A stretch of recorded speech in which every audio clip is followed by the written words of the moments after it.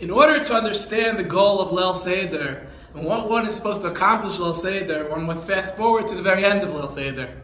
At the very end of the Seder, we say, Echad miyadiyah, who knows one? One is Hashem. Who knows three? Three are the Avos. Seems like a very childish song. This is the goal of Leil Seder. Who knows 1 and 2 and 3 and 4 and 5? It sounds like something for nursery school. So in life we know that our associations of life is who we're really about and what's going on inside our minds and inside our hearts. When one is a very big Yankee fan and you hear the number 2, immediately you think Derek Jeter. Number 7, Mickey Mantle. So too should be Leil Seder. Leil Seder, I should be so one with Hashem. I should build such a sense of emunah and connection to HaKadosh Baruch Hu that by the end of the Seder, my whole life is Torah and Kedusha. And I hear 1, I think Hashem. I hear 3, I think the Avos. 4 the Imos. My whole life is only about Torah and HaKadosh Baruch Hu, and that's what one should accomplish this Heilige Yom Tov of Pesach.